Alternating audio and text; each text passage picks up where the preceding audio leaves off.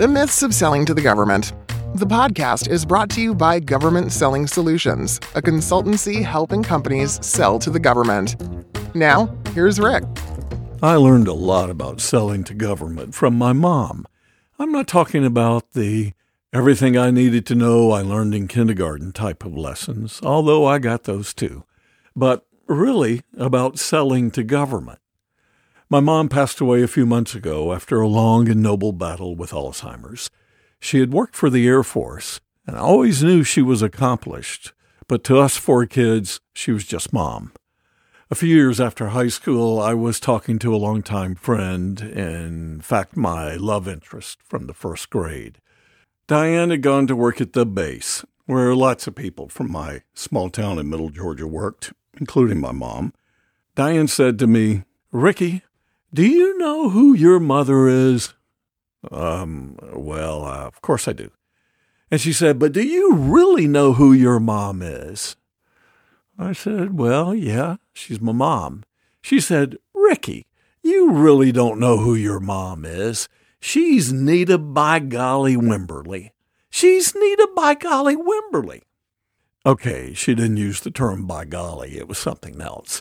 Then Diane went on about what a trailblazer my mom was at the base, paving new paths for women. When I was getting started in government sales in the 80s, I would call Mom and talk about my work and other things. I remember having scheduled my first meeting at the Pentagon with a general. I couldn't wait to tell Mom.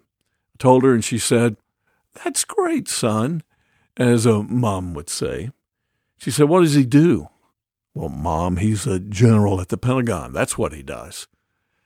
"Son, there are generals at the Pentagon pouring coffee. What does he do?" "Not sure, Mom, but this is going to be great." She proceeded to tell me that it didn't sound to her that I was really ready for this meeting. "Mom, I know my stuff." "Yeah, but it doesn't sound to me that you know much about his stuff. What's his job? What's he trying to accomplish? Is he the right person to be talking with? What problem can you solve for him? How's the decision going to be made?" Well, I told her I wasn't sure that I knew the answers and that I'm not really sure how to get them. My mom said, "It's very simple. Just ask. Just ask, son. They'll be glad to tell you. They want you to know." And as she would often do in the middle of a conversation, remembering that we were talking long distance, she said, "Okay, son, good luck. Gotta go. Love you. Hugs for Kathy and the kids." I took her lesson to heart for that meeting, still do. You hear me talk about identifying pain and solving problems. I didn't make that up.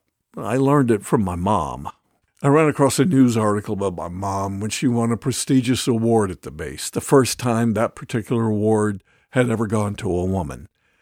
It talked about her saving the Air Force $300 million by developing a more cost-effective way to acquire war reserve material for the Strategic Air Command, and how she was at the helm when an electronic warfare system was transferred from one Air Force entity to another, a $2 billion system, and how she led integration of a new system into an old airframe, the B-52, and how she was leading the transition of the system to the B-1B. Lots of stuff. They quoted her as saying she felt marvelous about winning the award, and I can hear her saying it now. But she added, "You don't do any of this by yourself. I have an excellent, most cooperative team. Everything you do is a team effort." And I could hear her saying that too. In fact, I'm sure I have a number of times. Want to be successful selling to the government? Well, listen to my mom. You got to ask a lot of questions and work as a team. That's my mom, Nita Wimberly. Today's episode has been brought to you by Government Selling Solutions. Government Selling Solutions. Getting government sold.